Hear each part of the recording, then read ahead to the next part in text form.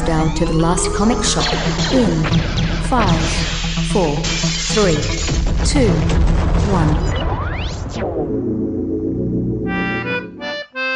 Ahoy there, mateys! And welcome back to the last comic shop of the high seas hour. I don't know what to do with that. Who would have a comic shop on a boat?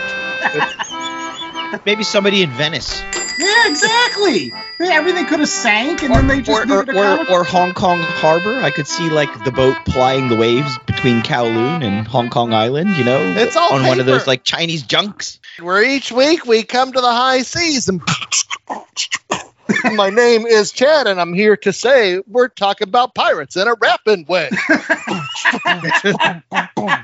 Yes. Although now I have this yearning to have high C, like the orange drink from McDonald's. I think yearning. Yearning is very strong. So Well, it's a very brought it high up. emotion. High C and a McBLT. Nothing There better. you See, I my gotta get to the BLT. rest of the show. I'm the host of Come on, man, rap Larson. with I'm me. joined by Chad Smith, J.A. Scott, and the wonderful Ethan Larson for another week of the podcast here where we, again, bring you comic books. And some of the times those comic books are really timely. And this is one of those shows that I feel is really timely because not only is this one of the most popular comic book series in the entire world, but it's also just gotten a live adaptation on Netflix. What comic book is that, Ethan? It's One Piece, baby. One Piece.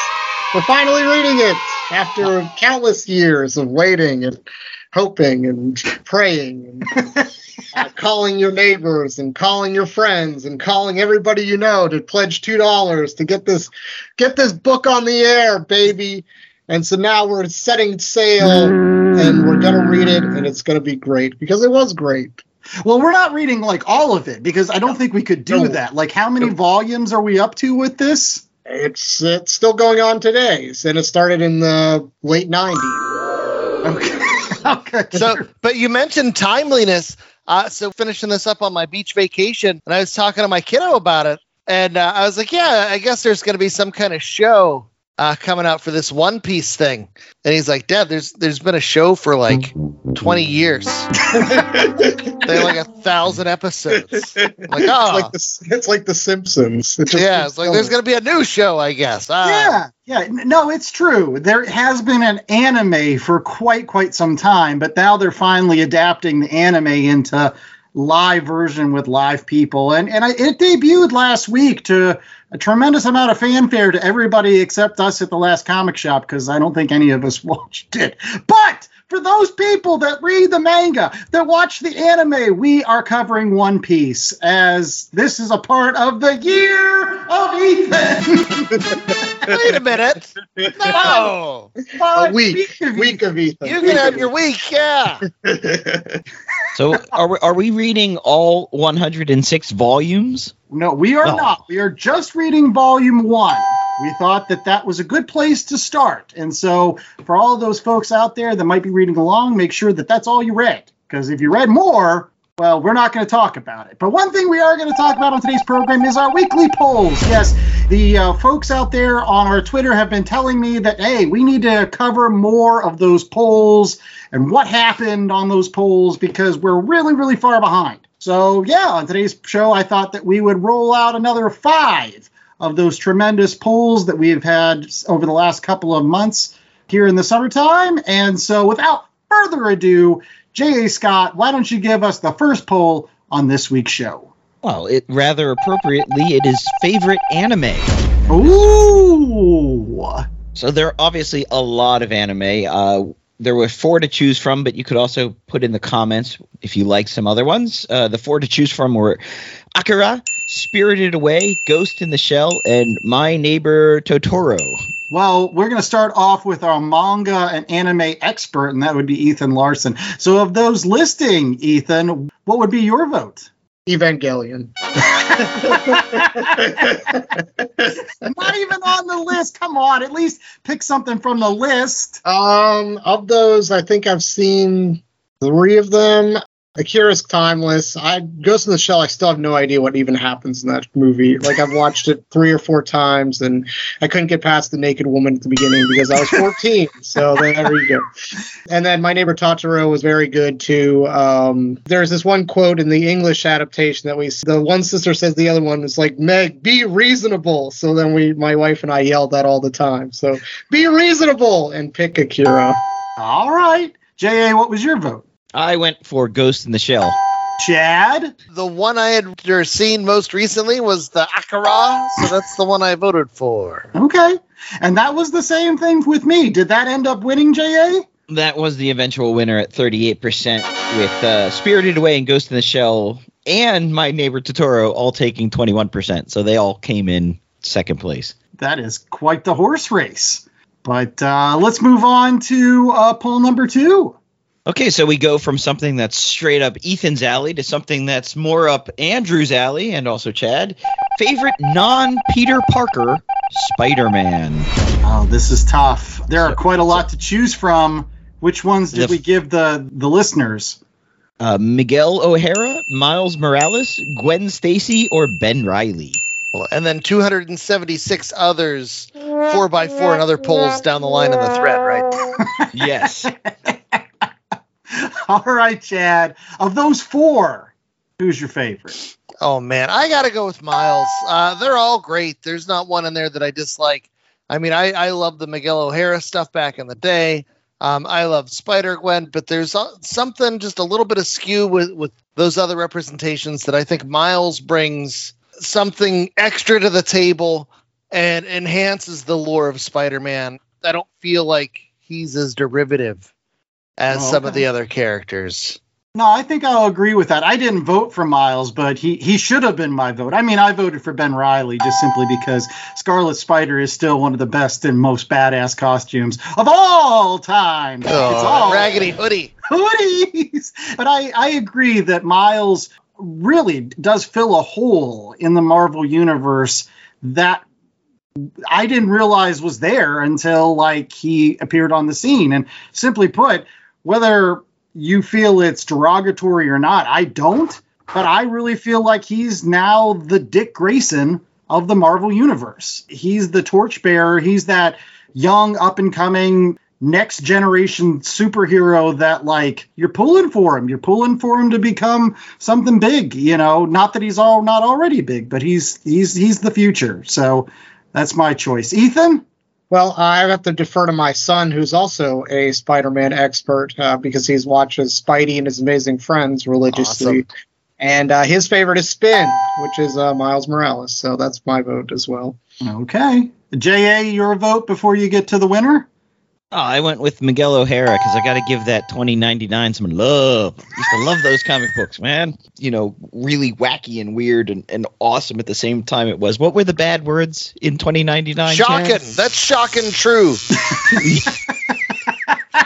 They don't get enough credit. But Miguel didn't win, did he? No, Miles Morales, 34% to Gwen Stacy at 32%. So it was quite close. Moving on, this poll ran with the Harbinger comic that we read, and I wanted to poll and ask what your favorite Harbinger comic book character names were, but Chad was having none of that, so we went with who's the quintessential Valiant character? Bloodshot, Exo Manowar, Shadow Man, or Ninjak? Oh, wow. There's no Solar? Man of the Atom? Come on. No, because he's Gold Key. So he doesn't count. He's not an original idea. I would have gone with Gillen Adepada, but he was not. He didn't even make the vote. I feel like this was Exo Manowar's poll to lose, because even though he didn't get the movie over Bloodshot, I still think he's the most well-known of all of the Valiant characters. Ethan, I mean, as an outsider, Exo Manowar is the first one you think of, right? Yeah, of course. Yeah, I was just gonna say, is Bloodshot just Deadpool without the costume, or what's his deal? Yeah, he had nanites. Bloodshot's all about the nanites. But Exo Manowar won this in a landslide. Oh, wow. Was that your vote, Chad? I went Ninjak. I like Joe Quesada's art. That's the one Valiant book I bought back in the day for 3-4 issues. I still love the fact that J.A. on that previous show brought up, hey, I wonder if we can melt down some of those chromium covers, arbitrage them into some sort of circuit board. Oh, man, I'm sure there's got to be some rare earth metals in there. You probably sell it for some scrap metal. It's probably worth more than the face value of the comic books. I don't know. I sometimes I find the Exo-Man Award Zero, and people are at least asking for $5. So what is this gibberish you guys are talking about? Solar? He's not original idea. No, he belongs to the Gold Key. Him, Turok, Magnus the Robot Fighter, they were all Gold Key characters. Gold Key wasn't really publishing books, so they licensed the characters out to Valiant. And they ran with them, and that's why those characters are not currently a part of the Valiant universe. Because I was going to say Turok is badass. You just like that N64 game. That's true. What was poll number 4, J.A.? Favorite speedster. This coincided with the Flash movie. So you had the Flash, you had Quicksilver, and then you had 2 jobbers to fill out the poll in Black Racer and the Whizzer. That Whizzer is still the worst name for any superhero ever. I mean, I don't know about you. When I hear the Whizzer, I think of a man who has an uncontrollable bladder issue. That's true. You're in trouble. Urine. Oh no, it's a piddler. The Piddler. So the Whizzer didn't get any votes. No, he came he in did? 3rd. Yeah, or Wow. 2nd actually. Wow. He has my vote, damn it. Whizzer Black Racer 2024. Make America fast. Do you know that the Whizzer was originally supposed to be Quicksilver and Scarlet Witch's dad? Until they decided, no, that was stupid, and they gave that job to Magneto until they thought that was stupid, which I still have not forgiven Marvel for. The guy looks exactly like him. Look at Magneto, look at Quicksilver. They look the same. They have the same hair with the little flippy thing at the end. Haircuts are not heritage. Tell that to the Osborns. Who won between the Flash and Quicksilver, J.A.? It was a tie. What? No, I can't abide by that. Oh, we're gonna have to bust out the Marvel versus DC to see who wins the race. All right, so we'll say it right here. We're going to decide this poll right here, regardless of who you voted for previous to this. Everybody throw out their votes right now. We're going to see who wins. So, Ethan, your vote? Flash. J.A. Make mine Marvel. I'm going Quicksilver. All right, Chad. Oh, I gotta go Flash. Oh, I've got to go Flash too. So that's going to be the winner. Flash is the official winner of this particular poll because it's the Flash. Although I hope it's Wally West Flash because I really still don't like Barry Allen. I'm just going to say, though, Quicksilver looks a lot better running on film than the Flash does with that dancy, flippy arm thingy. Absolutely, but then that was the whole budget for that movie. He just got one True. scene and that's it. Yes, that is very true. All right, so our 5th and final poll, and this one's the biggest one for this particular show. Now, I'm going to set it up because I feel like it reserves that kind of attention. A couple weeks ago, at the 4th of July, we had our annual Last Burger Shop Challenge, where we took 16 of the best burger shops in America. We put them head-to-head. We came up with a final 4. And then we put it out to you as the voters to pick who was the best of the burger shops out of those 4, right? So, J.A., who were those final 4? Burger King, In-N-Out Burger, Wendy's, or Five Guys. All right. So we're going to go around again. And everybody gets a vote before we just figure out who the fans voted on. Of those 4, Chad, who's your winner? I said it on the show. I'll say it again here. Also, if you mess up a Five Guys burger, it's your own damn fault. Five Guys for the win. Five Guys for the win. J.A.? Oh, I was In-N-Out Burger. Oh, all right. Ethan? I vote not with my head, but with my heart. And my heart says Team Baked Potato. So Wendy's. Wendy's W, baby. And I guess it's a sweet because I voted for Burger King. The Whopper is still the king. You can have it your way. They even made a Spider-Man burger, which I still... That's a paper crown. He's a paper champion. It's nothing. Spider-Man burger. They dyed the burger red. Hey, at Five Guys, you can truly have it your way. At Burger King, the person behind the register sighs a lot and then eventually gives you. That's how it works. Right. That's the difference. Well, what did the voters? What was their winner, J.A.? Well, it was Five Guys in a landslide, an absolute landslide, with 57% of the vote. Wow. Well, there you go. As The it year should of be. Chad. Chad gets his burger. Jeez. They You could still, say it's more expensive than it should be, and you're probably right. But man, you get what you pay for. You can Right, get whatever toppings you want. exactly. And then they throw a bunch of fries in a bag. They throw it at you. Get a grocery bag. You see this bacon? Damn. All right. Well, that was all of our polls for this week. Make sure that you're checking us out still on Twitter. That's where we're still posting polls because, again, nothing has caught on yet. There's a lot of war going on there with social media, but we're still there posting polls. That should be a Twitter poll. Which social media will reign supreme? Still waiting for the One Ring. Long story short, though, we've got a winner on this week's show. It's One Piece, and it will be right after these commercial breaks. Hey, it's Mikey Wood, frequent Last Comic Shop guest and collector. And as a collector, I'm always in need of boards, bags, long boxes, and more to house all those comics. That's why I use promo code LCSPOD to get 10% off my orders at BCWSupplies.com. Not only does it get me a discount on BCW's already low prices, but I know using LCSPOD at checkout is another way I can show my support to the Last Comic Shop podcast and their continuing mission to bring fans together under that big comic book tent. So if you're in need of comic book supplies, head out to BCWSupplies.com and use promo code LCSPOD today. That's LCSPOD.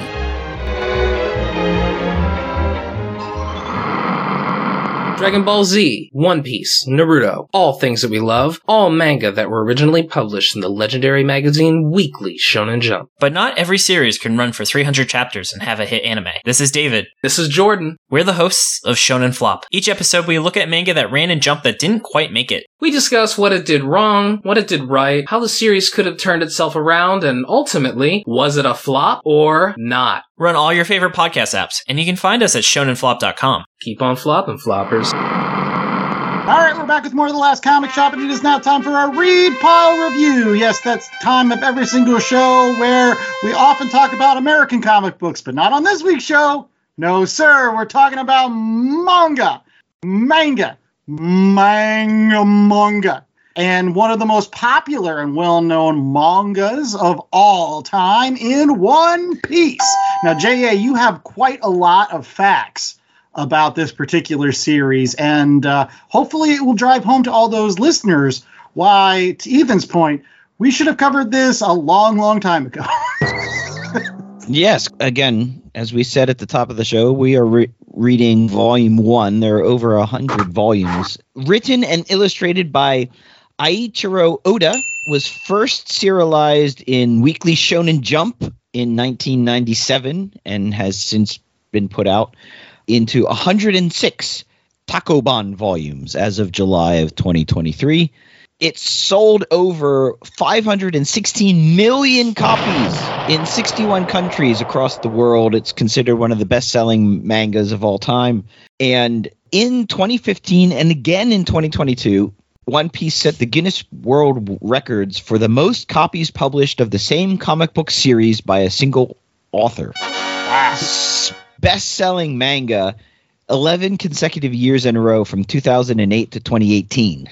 And although he does use assistants for background work, it's been told entirely by Ichiro Oda. And one of the big things with this Netflix show that is going to come out was he saw this as his last opportunity to get One Piece in front of as many eyeballs as possible in his lifetime. And so he's been very hands-on, not only with the book, which is supposed to be the final volume is starting at some point later this year, but with the Netflix show, because I guess with the cartoon wasn't as faithful to the One Piece manga. at least in the version we got here in the States. And so Ichiro Oda saw this as the one last best chance to get it right. And so hopefully this Netflix show turns out pretty well. Absolutely. And again, the fact that this has sold that many copies and set Guinness Books of World's Records, I mean, I think that kind of dwarfs what X-Men 1, which was the all-time best-selling comic book here in America. Even at the top, the pinnacle of comic books in America in the 1990s, I think that sold 21 million copies or something. Yeah, the collected comic book of all time goes One Piece, which is number 1, Asterix, which is number 2, Peanuts is number 3, Golgo 13 is number 4, and Lucky Luke, whatever that is number 5. Lucky Luke, like a funny cowboy book from over there in the Europes. I forget exactly which country, but I've read some Lucky Luke. That's pretty good. That's been going on for quite a long time. It's 1946 to present. So yeah, I think we're going to have to read that on our next Western. Listen to you. Get to the 10-cent synopsis before you start shelling out other books. Luffy wants to be the world's greatest pirate, and apparently there was a treasure that was buried out at sea by one of a notorious pirate at some time. And Luffy starts as a child in the book, and he eats the gum fruit and becomes super, super stretchy, gets a dinghy, goes out there, doesn't know how to navigate worth crap, and starts to build his crew for his expedition. So he's trying to find the One Piece, which is the great pirate treasure that's buried somewhere in the sea. Now, if you find the One Piece, do you become the Pirate King? Yes. Is that the whole deal? You become the Pirate King if you find the One Piece. Here I was thinking it was one piece of treasure or something, but no, it's like a vast treasure house. Yes. I didn't get that. That's what I would assume. It's a vast treasure. I mean, it's pirates, so I'm just assuming it's the comical, oversized trunk worth of treasure. That was my thought process when I was reading it. But you don't have the best-selling comic collection volume of all time if you're not quality work. And this is definitely quality manga. So I do have one question to ask before we get started in this whole thing. Chad, did you hate it? No, I didn't. So my journey to this one was a little bit different than a lot of other books that we read, in the fact that this is manga, and I know we've read a lot of manga over the years, and I've yet to find that manga that has really clicked with me. And there hasn't been anything that I found that I couldn't get elsewhere. And I equate it to Harry Potter. Everybody loves Harry Potter. And when Harry Potter came out, I was like, oh, it's cool, but it's the X-Men, with little kids, but they're wizards. And every manga that has been out there, I've been able to say yeah, it's cool, but it's this with a little bit of that. And so for this one, I decided instead of just going straight into One Piece, I was going to do a strategy that Andy and I have talked about a lot. When we were first getting started with reading comic books, our first in wasn't just straight into comics themselves. It was licensed books, right? So you'd find those heroes and stuff that you're aware of.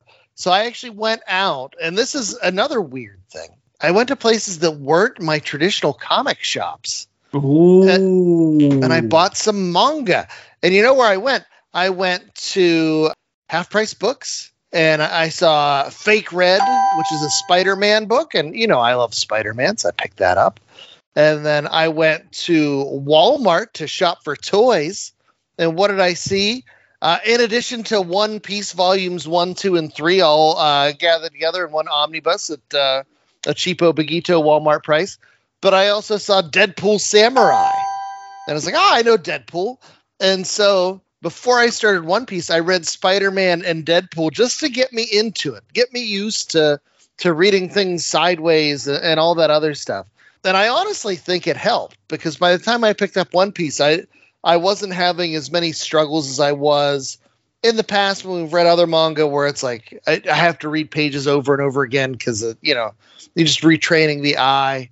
You have to come into this knowing that this is serialized storytelling at its finest. So it's soap opera, it's adventure, and it's something where you're not going to get concrete resolutions to stories. Everything is going to lead towards something else, which is fine, as long as you accept that. I will have to say there are a significant amount of anime tropes that appear that Chad said.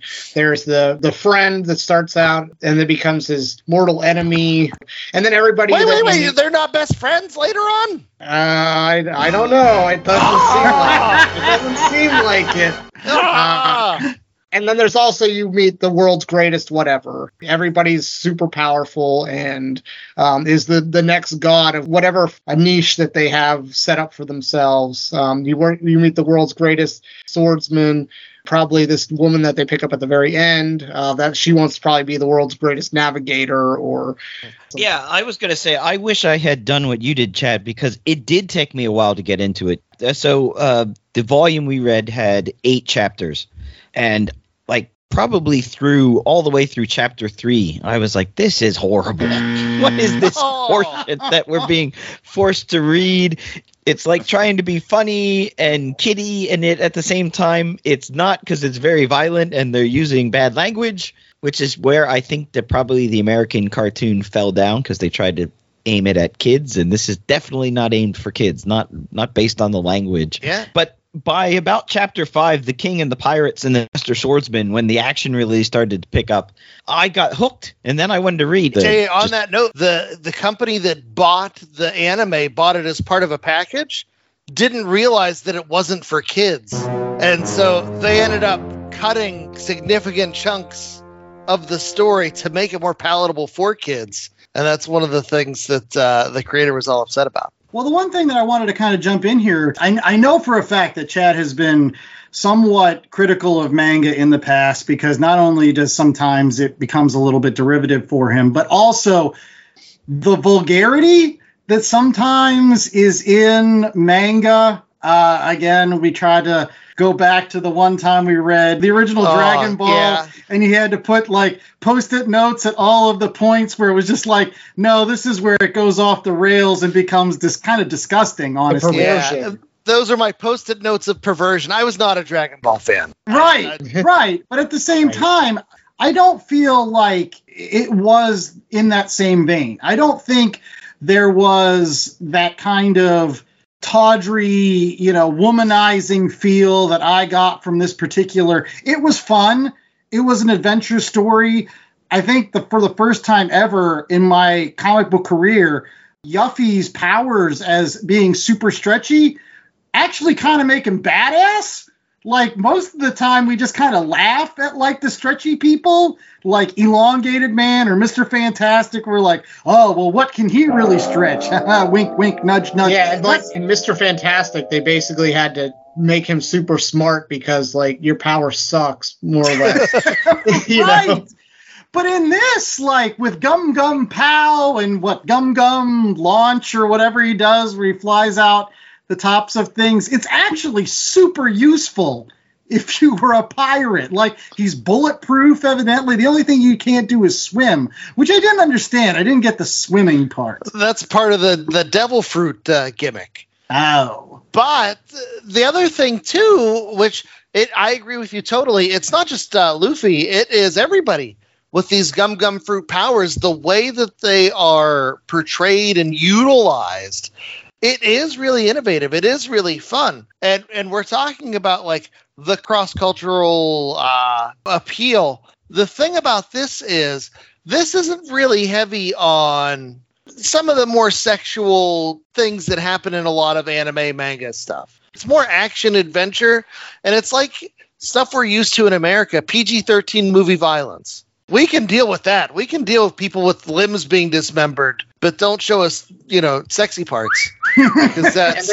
And there's so much of like the popular manga, you have to have a cursory knowledge of Japanese either history or Japanese culture to actually get the full nuance of what writers are trying to portray. And One Piece doesn't contain this at all. They basically stripped all those elements out and said, how do I make this the most appealable product to a wide range of audiences that I possibly can? And so that I appreciated. I thought it read super fast. Like, I read this in an hour. I plowed through it. I loved it. I loved everything about it. I love anime. So if you give me quality anime manga, like, I'm going to eat it up. with a spoon and just enjoy everything about it. I cut my teeth, so to speak, with manga about the time that One Piece was published. They had this magazine, Mixed Magazine, a lot of reprints of Sailor Moon, had some Parasite in it as well. But that's basically where I got my start. And ever since then, I've fallen in love with manga and anime. I'm not as well versed as probably your, normal otaku. I just have deep appreciation. So if you give me quality manga such as this, I'm going to eat it up. And I understand the criticisms about there is a lot of wanton violence, and you have to kind of think of the age range in which the Oda was focusing on, which is Shonen Jump, which is basically aimed at 14 to 18-year-old boys. So you're going to put a lot of violence in your book. That's going to appeal to the masses. So right. I mean, you guys are all talking about this wanton violence. I didn't think this was any more violent than a lot of the comic books I read when I was a teenager. I mean, J.A.? Yeah, I don't think, what throws you is you're not ready for that violence because the art style is very cartoony. I mean, you get the big eyes and the big mouths and so in the West, it's at least, sort of the cartoons and animation that we grew up with, that sort of cartoony style tends to be more PG. And so to have that cartoon style and over-exaggerated, and then suddenly someone's like head's chopped off or they're shot and killed in a very point-blank range. Gruesome way. Yeah, in a very gruesome way. It's jarring because we're not used to seeing that juxtaposition of cartoony, fun, rubbery drawings and then, blood and guts and gore. But what I will say in the defense of this is those moments are few and far between in this book. And as Ethan was alluding to, it's very accessible, including the fact that I can't emphasize this enough. When I wanted manga, I didn't go to my typical comic shops. You guys know we love comic shops here at The Last Comic Shop. I went to Walmart. I went to Barnes & Noble. I went to Half Price Books. I went to popular places, and that's where the manga was. That's where the readers are. They're the ones that are picking this stuff up. I didn't have a problem as violent as it was at parts. From my perspective, it didn't seem anything worse than you would see on broadcast TV. And so I think the accessibility is very high. It's purposefully designed to be picked up, and that's obviously worked to the point that, I was going to talk about this later. I got the physical copy. I was reading it at the beach, and this is the first book I can think of in recent memory that I was able to hand to my kid and be like, hey, you want to read it? Go ahead. And he read it in 2 days here at the beach because he wanted to read it. His friends talk about it. He had played One Piece Roblox games, and he was telling me all about Luffy's gang. And, there's a skeleton guy that comes into the mix eventually, and the sniper that's the liar and all this other stuff that happens. Sorry, spoilers. But we were talking about it, and he got excited about it. But the fact that this is so accessible, I think, is huge. Because American comics, that's the one thing they don't have. They don't have that accessibility. Things are locked away in these dusty old comic shops. Sure, we have graphic novels that have sort of broken through slightly, but nowhere in the way that manga has, where you can go to the store, get eggs and milk and, One Piece. It was like what comic books were back in the day. I mean, I totally agree with that. There's so many things I agree with, but we'll get to those with our ratings, and that'll be coming up right after these commercial breaks, so stay tuned.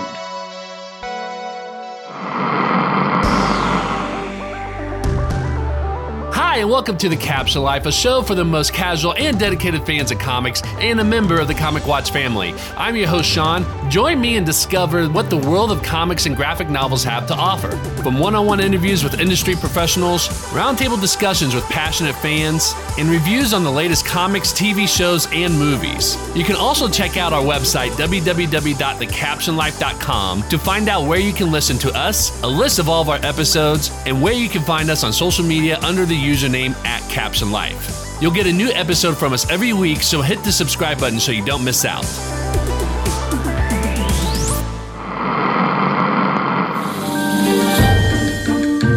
Greetings, ghouls and boils. I'm the Ghoul Master, a loving homage to horror anthology narrators of yesteryear. Wait, I'm an homage? Why didn't anybody tell me? You'll hear from my agent about this. But first, let's get to the heart of the matter. I'm here to tell you about the new horror anthology, Memoirs of the Morbid, on Kickstarter in time for Halloween. Memoirs of the Morbid is a black and white homage to classic horror comics from the 40s and 50s, containing 5 self-contained stories by some of the best indie comic creators out there. There's that word again. I better not find out homage is an insult. Anyways, Memoirs of the Morbid is completely done and ready to go to the printer. So don't make a grave mistake by missing it.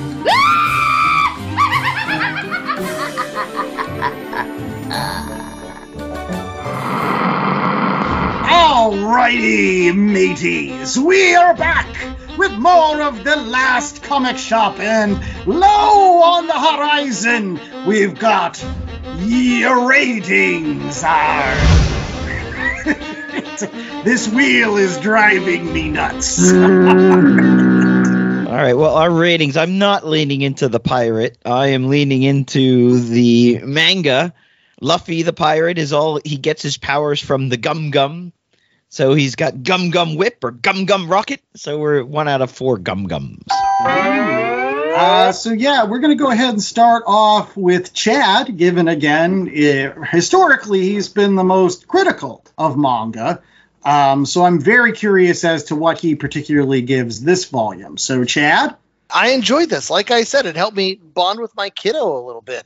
That was really exciting that we could talk about this stuff. I will say, speaking of that critical nature that I have, I sometimes feel like Karnak, where I see the flaw in all things. There are some moments in the story where the storytelling gets a little choppy for me. Like when Captain Redshanks loses his arm. You never really see that moment with the way the action happens. You just see the after effect. There's something muddled in between, and that would kind of throw me. And then I'd have to go back and reread pages and be like, what was that? Wait, did I miss that? No, I didn't miss it. But the story read easily. Sure, it is cartooning in nature. And you get those exaggerated effects, exaggerated faces, but the action sequences are, they're stunning, and the innovative use of all the powers, all that stuff is great. And so, I don't know, I really enjoyed it. There are some flaws in here, but it wasn't so much that I didn't finish all 3 volumes that I had in my little omnibus. In my head, I'm thinking, would I read volume 4? I could or I couldn't. But I asked the kid, and I was like, yeah, you want me to get the next one? He's like, yeah. So, all right, on to Amazon. Boop, boop. Because the stuff is so accessible. Volume 4 is going to be waiting for us when we get back from the beach house there. So my rating at the end of the day, I'm going to go 3.75. Is it the best thing I've ever read? No, but is it pretty good? Yeah, it's really good. It's worth your time. The characters are fun. I love Luffy's attitude about things. Like his pirate ethos, where he's there to make friends and stick up for his friends, and that's the most important thing. I just love that, as opposed to him being more of a Jack Sparrow. It's just fun and joyful and really, really great. I'm sure some of the questions I have will be answered as the series goes on, because there's a lot more to go. But yeah, 3.75. Well, there you go. I'll go next, and I think I'm going to come down a little bit from the 3.75. I think I'm going to give it a 3.25. It is definitely better than average, and it is a very, very good manga. I have read a lot of manga series over my career, such as, again, like Berserk has always been one of my favorites, but that's way more violent and kind of dark at times. Then definitely this is more accessible. This is truly an all ages book, despite the violence that we might have talked about. It's nothing gratuitous at all. I think that's the easiest way to say it about anything. None of the sexuality is gratuitous. None of the violence is really gratuitous. It's just simply like what you would see, I guess, in an anime. that would be on, I don't know, Adult Swim or Toonami or whatever it happens to be. So for me, it was just like, yeah, if you're a teenager, great, pick this up. But I will say this, I agree with Chad that Luffy does make this entire book. He is a fantastic main character. His character reminds me a lot of like Matthew McConaughey, in which he's kind of like, all right. He's just like going with the flow, super easy, super chill, never gets like excited about anything in terms of like the threats that are out there. All he's excited. He's like, yeah, I'll be a pirate king someday. It's fine. He's got like this very natural confidence and charisma. And so that makes for a great main character. And like video games, you get this Luffy character, and then he starts to, go to the next town where he meets the next person of your team. And then you go to the next town and you meet another person of your team. So like any great JRPG, that's pretty much what One Piece is. And so that apple doesn't fall far from that collective tree. I'm already plowing through Volume 2, probably move on to Volume 3. And yeah, I think I'm a one-piecer at this point. So 3.25. Hope it gets even a little bit better from here, to be honest. J.A. Yeah, as I said, it took me a while to get in, not just the story, but also the art. But then once about 3 chapters in, I was hooked. And the art grew on me as well. I really did like that style of storytelling, and I came to appreciate it more and more as it went on, especially the characterizations of Luffy and Zoro, the Swordmaster. And in reading ahead of the show some of the background on this book, I was interested. Obviously, we're reading the translation, and some of this stuff gets lost in translation. For example, Zoro's signature move in Japanese is the onigiri, which is written in English as the demon cut. But in Japanese, it's written one way, so you can read it and it sort of translates as demon cut. But when you say it, it sounds the same as how you would say rice ball. And there's a lot of these little plays on words and stuff that some of it translates over, not all of it translates over. And I think that little whimsical aspect just adds a little bit to it. So I'm going to give it 3.75. I think we're going to go on Amazon and buy it so that I can read maybe that omnibus that you have, Chad. As you know, I'm a big omnibus guy. Jay, quick word of warning, because you are an omnibus man and you're used to the finer things, the larger pages, the finely bound, higher paper quality. This is not that. This is the way comics are meant to be. This is a whole crap ton of pages. They didn't even put color in here. And this is cheapo Bagito, but in the best way. It looks not unlike a beach. It's like a beach paperback that you would get where you are for the beach. Exactly. And those kind of books are actually what I fell in love with. Like, that's what, when I keep talking about grayscale, this is what I'm talking about. Like, stuff that's printed on newspaper, crap paper. You don't have to like love it, but if you want to keep it, you can. It's very nice, quality stuff, but it's not quality stuff. It's crap, but it's, it's just like you said, the paperback beach read. You throw it in your bag. You don't have to think about it. You don't have to fuss. If the cover creases, you're okay with it. So now to my rating. And I think that I'm leaning more towards being 3.75, but I think back on the ethos of what this show actually is. And that's in bringing people into the tent. What brings people into the tent? One Piece brings people into the tent. Chad already alluded to it. He showed it to his son. His son immediately recognized the characters, immediately recognized that his friends were talking about it, that there was Roblox games made of it. There's other video games made of it. We need more people in the tent. So if this gets you in the tent, please come in and read it. For that, I'm giving it a 4 because this is the most accessible manga that is out there. Like Chad said, my children are 8 and 5, and each of them have thumbed through this book. My son's looked at the pictures. My daughter started to read a little bit of it, enjoyed it.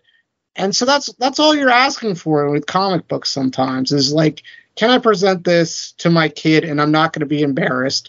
And unfortunately, there's a lot of manga out there that you can be very, very embarrassed with very, very quickly. And this is not one of them. This is good stuff. And I recommend it to anybody that, has an inkling of manga or wants to be interested in reading comic books. There you go.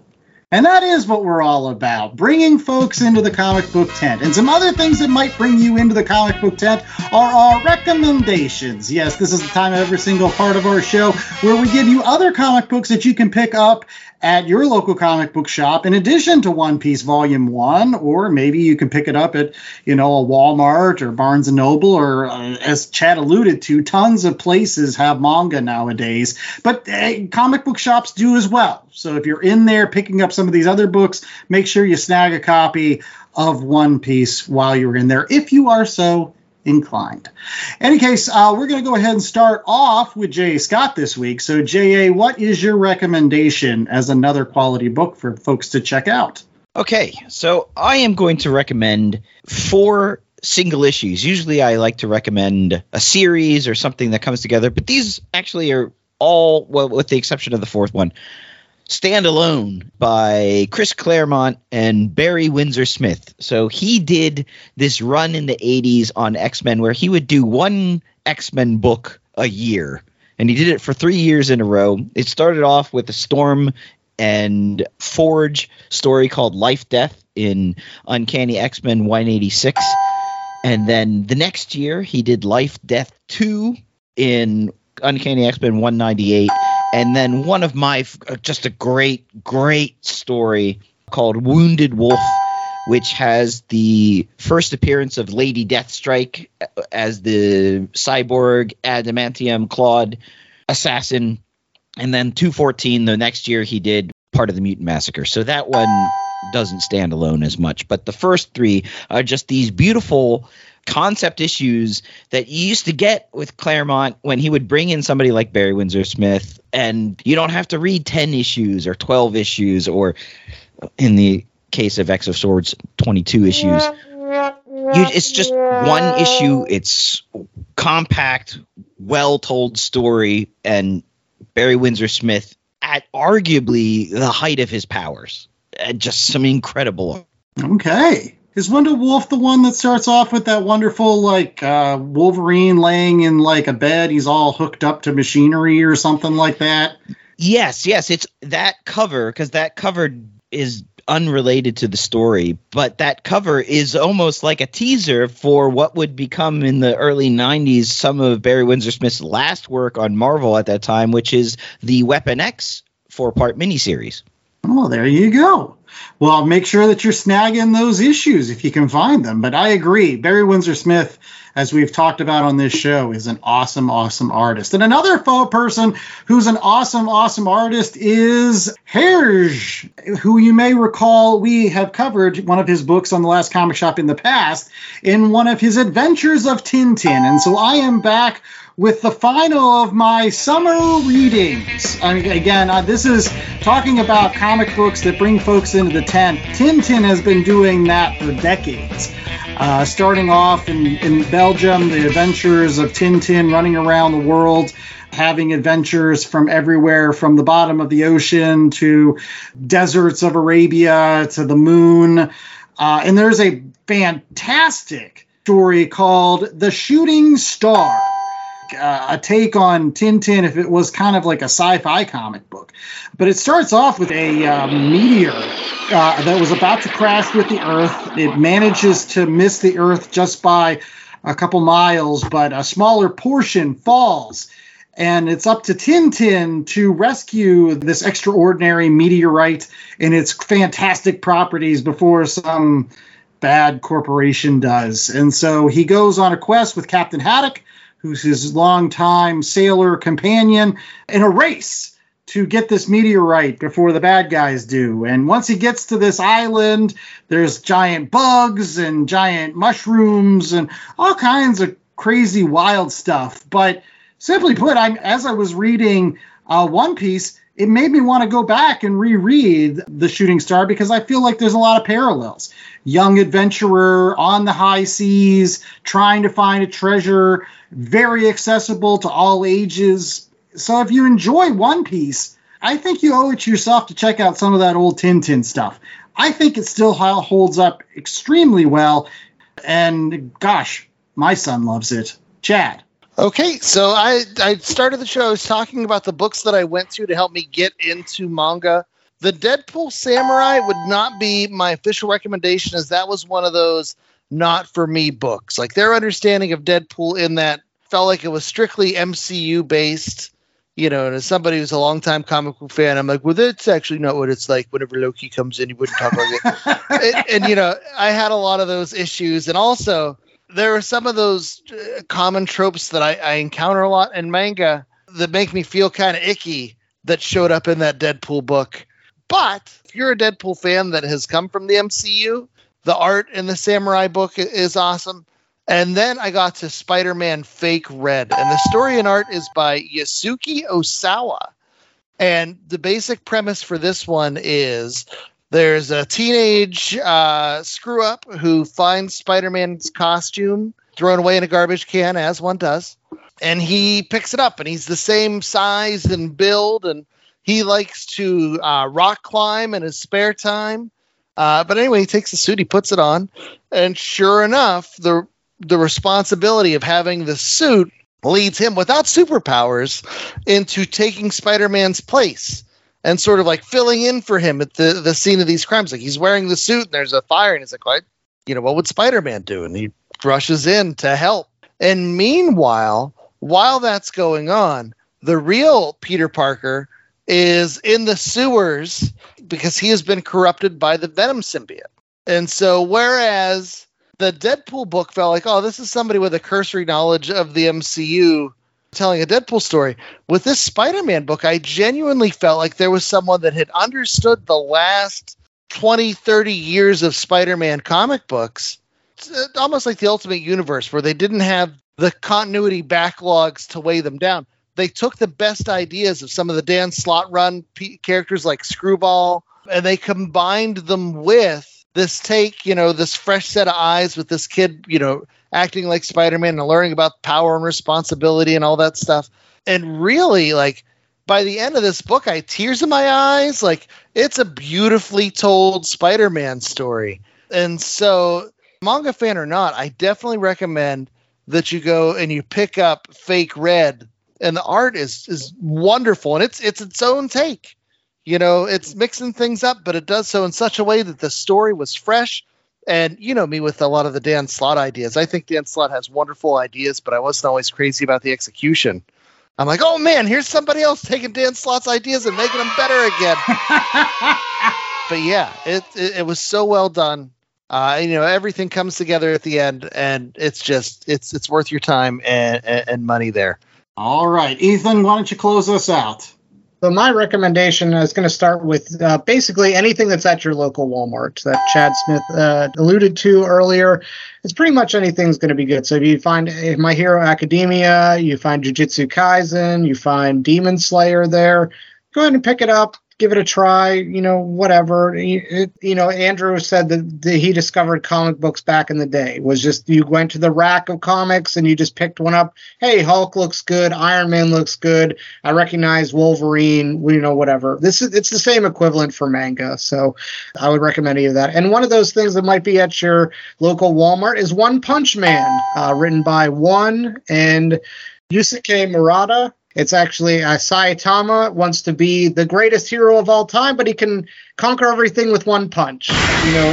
Criticize capes very much on this show, but this is kind of taking capes and turning it on its head. You give you somebody an all-powerful hero, and then what do you do with them? How do you give them, gravitas? How do you make the extraordinary ordinary, which is the kind of the case in One Punch Man. So it's a very good read. It turns a lot of anime tropes and superhero tropes on its head, and I fully recommend it. It's one of my biggest recommendations that I probably had on this show. So you can start with Volume 1. And go down the line, or if there's a nice little, selection where it includes volume 1, 2, and 3, pick that up for yourself as well. Or you can check it out on Netflix, which is in the Japanese dub, which is very good. All right. Well, that's all the time we had for Last Comic Shop this week. So we're going to wrap up this show very quickly. So, Chad, are you ready, sir? On your mark, get set, go! Okay. Website. What's the website, Andy? That's www.lastcomicshoppodcast.com. What about the social medias? What are the social medias? Everything and nothing. Lots of stuff. Twitter, YouTube, and a bunch of other ones that we can't mention because they might change next week. Threads. There you go. What's the merch available this week on the website, J.A.? You've got always t-shirts, coffee mugs, tote bags, and this week's straw hats to go with your pirating. Arr, matey. Don't touch my straw hat.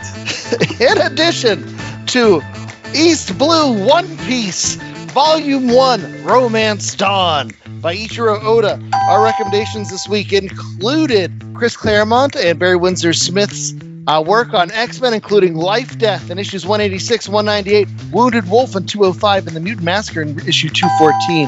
Andy recommended Hergé with Shooting Star. I recommended Spider-Man Fake Red by Yasuki Osawa.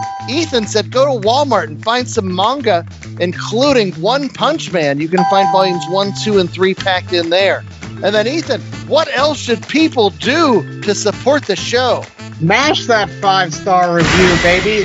Like, subscribe, download as many episodes as you can. Andy was just telling me the other day that people who catch on to our show not only download 1 episode, they don't only download 2 episodes, but they download 3, 4, 5, 6, 7, all the way up to 20 episodes. Why? Because all of our episodes are evergreen. At least we try to. We try not to talk about things that are happening on current so that you guys can just download and listen to as many shows as you possibly can. There you go. And Andy, get us out of here with a bad dad joke. All right. Until next week, I was the host with most, Andy Larson. I was joined by Chad Smith, J.A. Scott, and the wonderful Ethan Larson. And we hope that you stay safe, stay on the high seas. That's my favorite. Got my pouch. There once was a ship that flew to sea. The name of the ship was the Belly of Tea. And remember that there is 1 month that trees always fear. It is September! Someday the weatherman comes to bring us soda and tea and rum. No, not sea shanties. Can you work Ecto Cooler into that? Wasn't that one of those high sea drinks? What will we do with the drunken sailor? What will we do with the drunken sailor? What will we do with drunken sailor early in the morning?